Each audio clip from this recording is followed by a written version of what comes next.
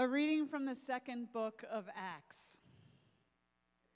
The believers devoted themselves to the apostles' teaching, to the community, to their shared meals, and to their prayers. A sense of awe came over everyone. God performed many wonders and signs through the apostles. All the believers were united and shared everything. They would sell pieces of property and possessions and distribute the proceeds to everyone who needed them. Every day they met together in the temple and ate in their homes. They shared food with gladness and simplicity. Good morning, everyone. My name is Jonah. My pronouns are they, them, theirs, and I'm your lead pastor here at Zao MKE Church. I'm so glad to be with you all, myself virtually, some of you virtually, and some of you in person. It's an incredible blessing of our tech team, and honestly, the resourcing that you have all poured into this community that gives us the ability for me to be with you even when I am out of town. So thank you for being with me in this way, and I look forward to seeing some of you in person again next Sunday. Last Sunday, we talked about one of my favorite passages, Luke 12, which is tattooed onto my arm in the image of a raven and the wildflowers. The way that God's provision is spread throughout the earth, God's economy of abundance that provides more than enough for all who have need. But the ways that gets distorted by empire, by greed and hoarding, by the systems of scarcity that teach us to compete with one another to get our needs met, rather than provide for one another with generosity. And so this kingdom teaching, this radical teaching, is that we are called to give with abundance and to therefore receive with abundance, and to trust that there is enough for all of us if we only take what we need and share everything we have. Now that is a wild and difficult thing to even imagine, much less take practical steps to do in our day in, day out lives. And that's why today we are going to see an attempt of the early church in another one of my favorite passages from Acts 2. Now, I love this scripture so much so that it became kind of a shorthand among my college campus ministry friends, that we wanted to be an Acts 2:42 community. Now, at that time, I wasn't in a community that had the kind of scriptural analysis, the kingdom analysis, to really talk about the radical economics of Acts 2, where we see that people are selling their possessions and giving to all as any had need. It says that all the believers were united and shared everything. But that shared everything of this CEB translation, it sort of obscures what comes next. Shared everything is not just sort of like metaphorical or like gushing all our feelings all the time. It means literally shared everything in this incredibly wild communalist, proto-socialist world. This idea of living the kingdom here and now to that community immediately after the life, death, and resurrection of Jesus meant that all their material belongings were in service of one another, that they got their needs met by the collective rather than trying to meet their own individual needs and then making up for gaps. It says they would sell pieces of property and possessions and distribute the proceeds to everyone who needed them. And there is some elaborate storytelling that goes on here about the struggle of early believers sometimes only being sort of half in, and how that wasn't what they were going for, that wasn't a proper fulfillment, that selling all of your things and keeping some for yourself but giving away generously wasn't actually it. It wasn't enough, so to speak, because they were striving not just for generosity, but for an entirely different economy of abundance that says, my whole well-being rests on the trust that my generosity will be met with your generosity, and that when we do that, there's more than enough for all. Now, this gets to the practical embodiment of all that we were talking about last week, and it is terrifying to really think about. It's beautiful to think about them doing it, but it's terrifying to think about what it means for us to do that. what would be required for our community, for me as an individual, for my family, for my friends, to all start to chip in together and rely on each other completely in this way, including financially. So how did this early Acts community, this Jesus community striving to embody the kingdom here on earth, how, when they met that panic in their chest, how can I rely on this? Will my needs be met? This goes against everything empire has taught me. How did they move beyond that to create this economy of abundance? How did they embody that kingdom right here, right now? Even as they fought those bigger systems of domination and empire, even as they knew that the kingdom of God was yet to arrive, how did they trust in the teachings that the kingdom was already in them? How did they build kingdom moments, kingdom community in the midst of overwhelming empire? Well, the scripture isn't coy about that either. It tells us that they devoted themselves to the apostles' teaching, to the community, to their shared meals, and to their prayers. Now that might not seem like a particularly radical thing to do, like, oh yeah, like they hung out, they ate meals, I can like brunch and pray. That's like not a big deal, right? And in some ways you can do all of these things. Study the scriptures, share a meal, pray for somebody, without radically embodying the kingdom, without radically shifting the way that you view abundance and provision, without taking those enormous personal and communal risks.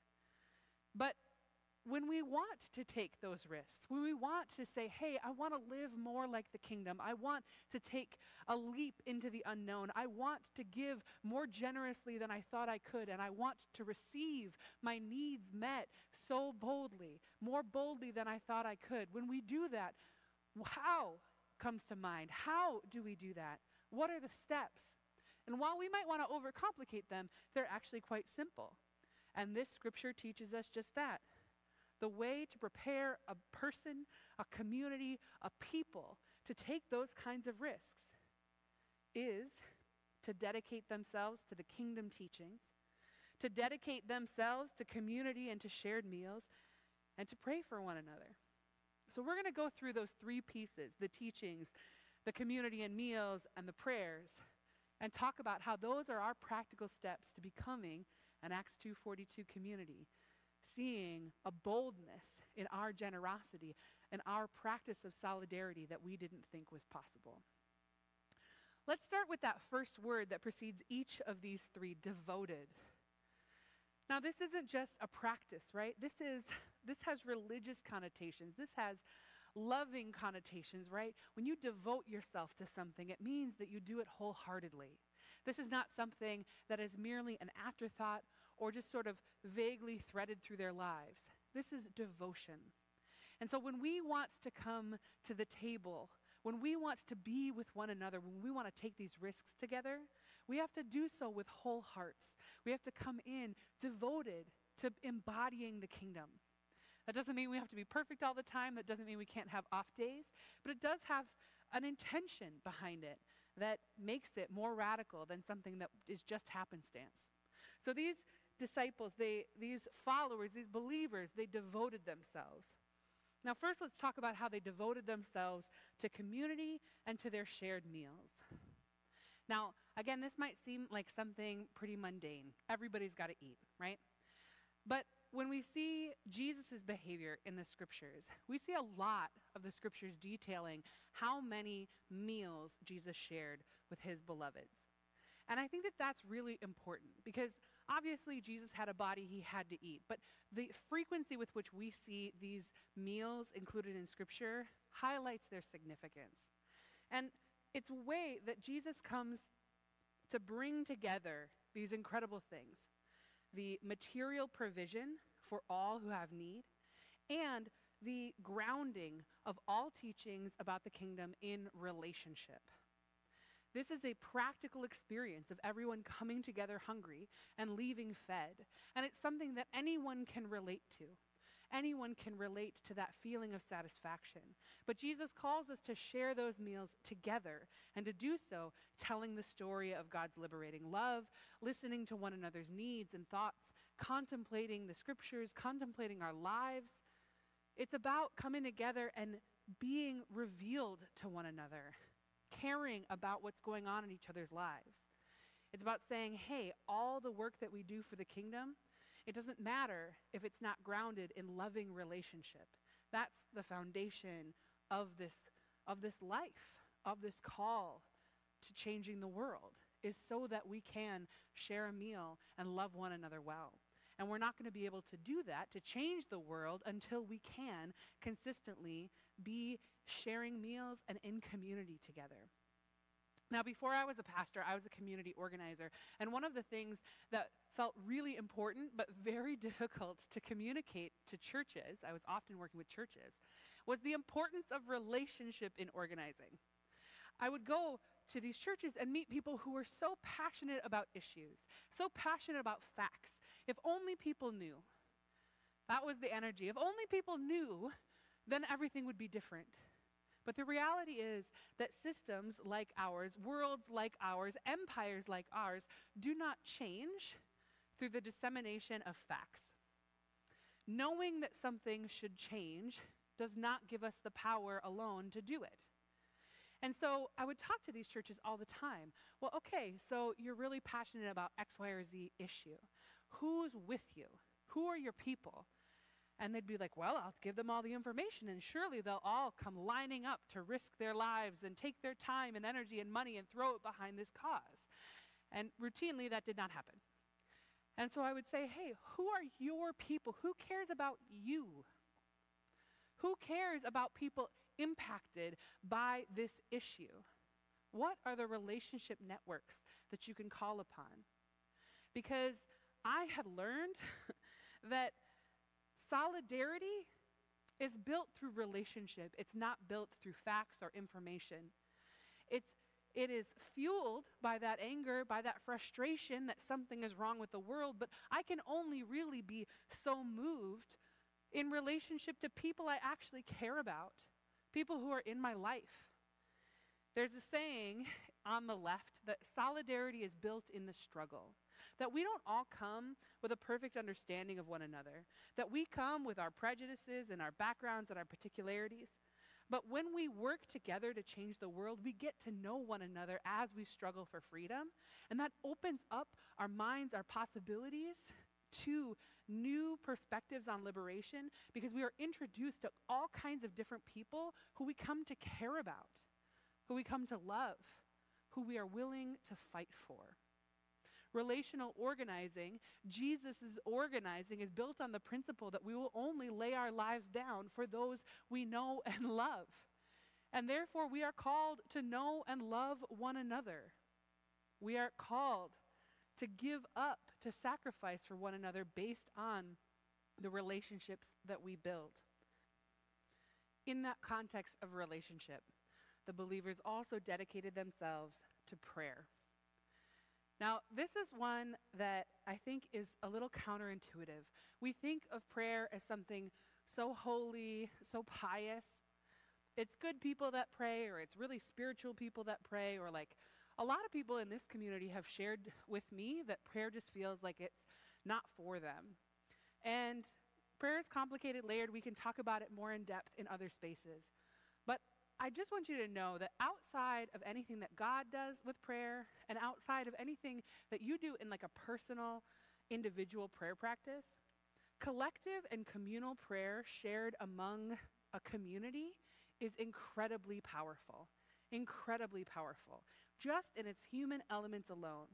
Because going to a community and saying, hey, here's what I need prayer for, or asking your community or your community members, how can I pray for you, invites a radical conversation about needs and wants and desires and the longings of our heart. Saying, how can I pray for you, is saying, I want to know what your heart longs for. I want to know what you need.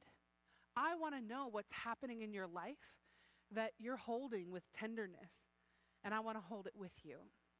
It's wild. And then on the flip side of that, being asked, how can I pray for you? And having to respond, or even unprompted offering, hey, can you pray for me? Is a radical, radical act of naming, owning, and sharing one's needs. Saying, this is what's going on in my life, in my heart. These are my struggles, my desires, my hopes. These are my victories, the things that I'm celebrating. Can you be in that with me without shame?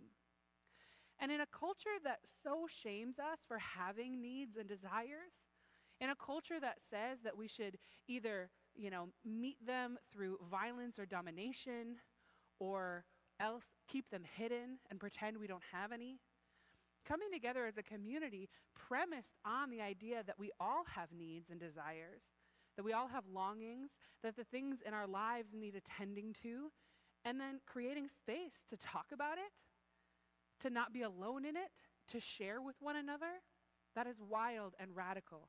And it helps orient us to the needs of our community. It helps open up space to acknowledge our own needs and to participate in that collectively. So this devotion to the prayers is a devotion to attending to the needs, the expressed needs and to expressing needs in the community. And finally, they devoted themselves to the apostles' teachings, to the teachings of the kingdom, to the teachings of the ravens and the wildflowers, of solidarity. Coming together on a routine basis to review these ideas of kingdom, of solidarity, of risk-taking, of hope. These are commitments to come together and self-reflect, to reflect as a community. It's a space for self-examination, for accountability, to keep our hearts collectively aligned toward liberation.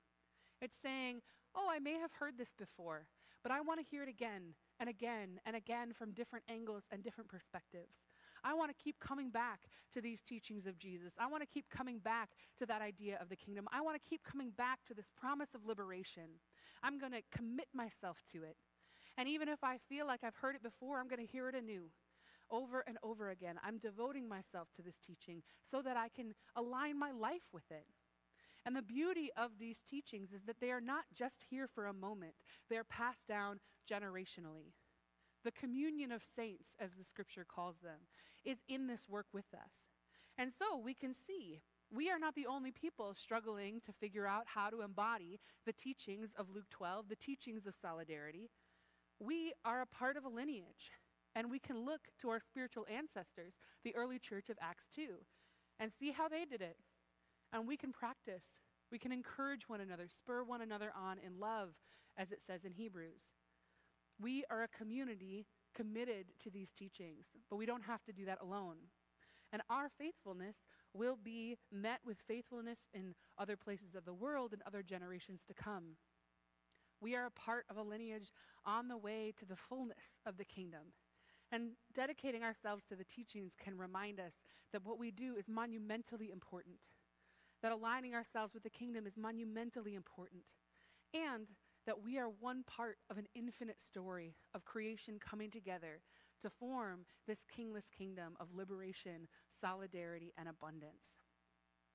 So practically speaking for us here and now, how do we do this?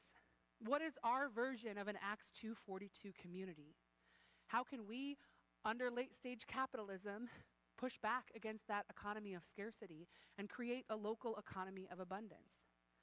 Some of it we are doing communally through our ministries. The Depot is an embodiment of an economy of abundance. The Trans Clothing Boutique is an output of an economy of abundance, and on and on. But what are the ways that we each as individuals can show up and be a part of this? Well, practically speaking, we can do the things that we've heard about. We can devote ourselves to the teachings, to prayers, and to shared meals and community. As far as devoting yourselves to the teachings, congratulations, you're doing it right now. This is what this is for. This is what, the teaching aspect, the sermon aspect of our worship is. An invitation to re-enter into the story and teachings of Jesus as a collective, to look at them from a different angle each week, to contemplate, to let them wash over us, to let them confuse us, to stir up in us debate and conversation. And so you are already doing that, and you can rest easy there. If you'd like to take it a step further, you can create some time to reflect on this sermon this week, or to connect with another person and just talk a little bit more about what it means. We also have a new event monthly on Wednesdays. On the second Wednesday of the month, this month it'll be May 10th, talking about what's come up for us in the scriptures and in the teachings and the sermons over the last month. So if you'd like to devote yourself by getting into it with other people who have been hearing these sermons, if you'd like to come on May 10th and just hash it out, mark your calendars, and we'll do that. And that's a way that you can be a part of this. But being here and reflecting on this, receiving, this moment is your devotion to the teachings. Devoting yourself to the community and to the shared meals. You can stick around for brunch. Who knew following Jesus could be that easy and that tasty? You can just head right on downstairs and go to brunch. And if you are virtual, know that participating in communion is one of those ways, and being alive and active in the comment section is one of those ways. But for those of you who are able to stay in person for brunch, really pay attention. What is it like to be embodied with other people? What is it like to look around the room and know that your faith is calling you to take risks on behalf of every single person there? How can you know them deeply and well? How can you get to know and care about them so that taking those risks makes a little bit more sense to your system, to your body, to your spirit? Because you're taking those risks for people you love.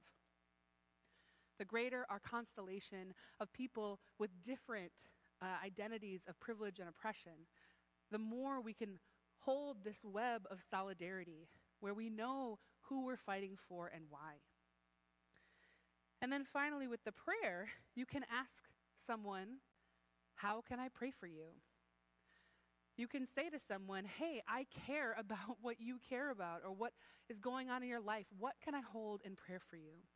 Now, if you're nervous, if you're not somebody who prays a whole lot, all you need to do to take that step is to ask someone, to receive what they're telling you, and to take a moment. You can even do it right there if you want, silently. You can do it later in your car or at bedtime, and to just think about them.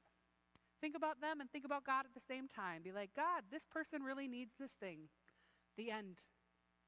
But being present to another person's needs, holding space to hear about what someone is longing for from God, from life, from their community, that is a radical act of solidarity. Create space for it. Devote yourself to it. The flip side of that is that you can share prayer requests. You can offer your prayer request to someone else who asks, or you can ask somebody to pray for you. You can say out loud or in print something that you want prayer for. And if you want to do that through our existing community channels, you can fill out a prayer card in the seat backs right now. You can print out a prayer card, or you can go to zaumke.org/pray. Nope, that's zaumke.org/connect, and our prayer form should be on there as well. And it will go to our prayer team, and there will be people praying for you. You can take that radical act of naming your needs and desires, offering them to a community to hold with you as an act of radical trust. And materially, if you want, you can participate in this solidarity giving campaign that we're in right now, where we're working towards getting 20 new folks to either sign up for recurring giving to ZOW or up their current recurring giving to ZOW as an act of solidarity to provide for those who can't pitch in at the same level. Our campaign's tagline is "Give all you can and take all you need." And this is the foundation of that Acts 2:42 community that says we give with generosity because we trust enough in the generosity of others that we know that our needs will be met. And so you can take any practical action, the giving campaign or something else, but stretch your generosity to give in a way that feels just a little bit risky. Invest in those people that you love or are learning to love, and put trust into them to meet you with that same generosity. This is hard work, but we don't have to do it alone. That's the beauty of this, is that community is built on taking risks together. Thank you for taking the risk to be here in whatever capacity you are. Thank you for being in this with me. And may we all take those risks with trust, with hope, and with the help of Jesus. Will you pray with me? Good and holy God, you have provided more than enough for all. The systems of our world have obscured that fact and made us fight for scraps. God, help us not only to fight in the streets for abundance for all at a systemic level, but also to prefigure your kingdom, to embody your kingdom here and now, to be the kingdom that you pointed out in us, in big and small ways, in our personal lives and in our communities and right here at Zao. God, give us boldness and trust. Help us devote ourselves to one another, to you, and to love. In your name we pray. Amen.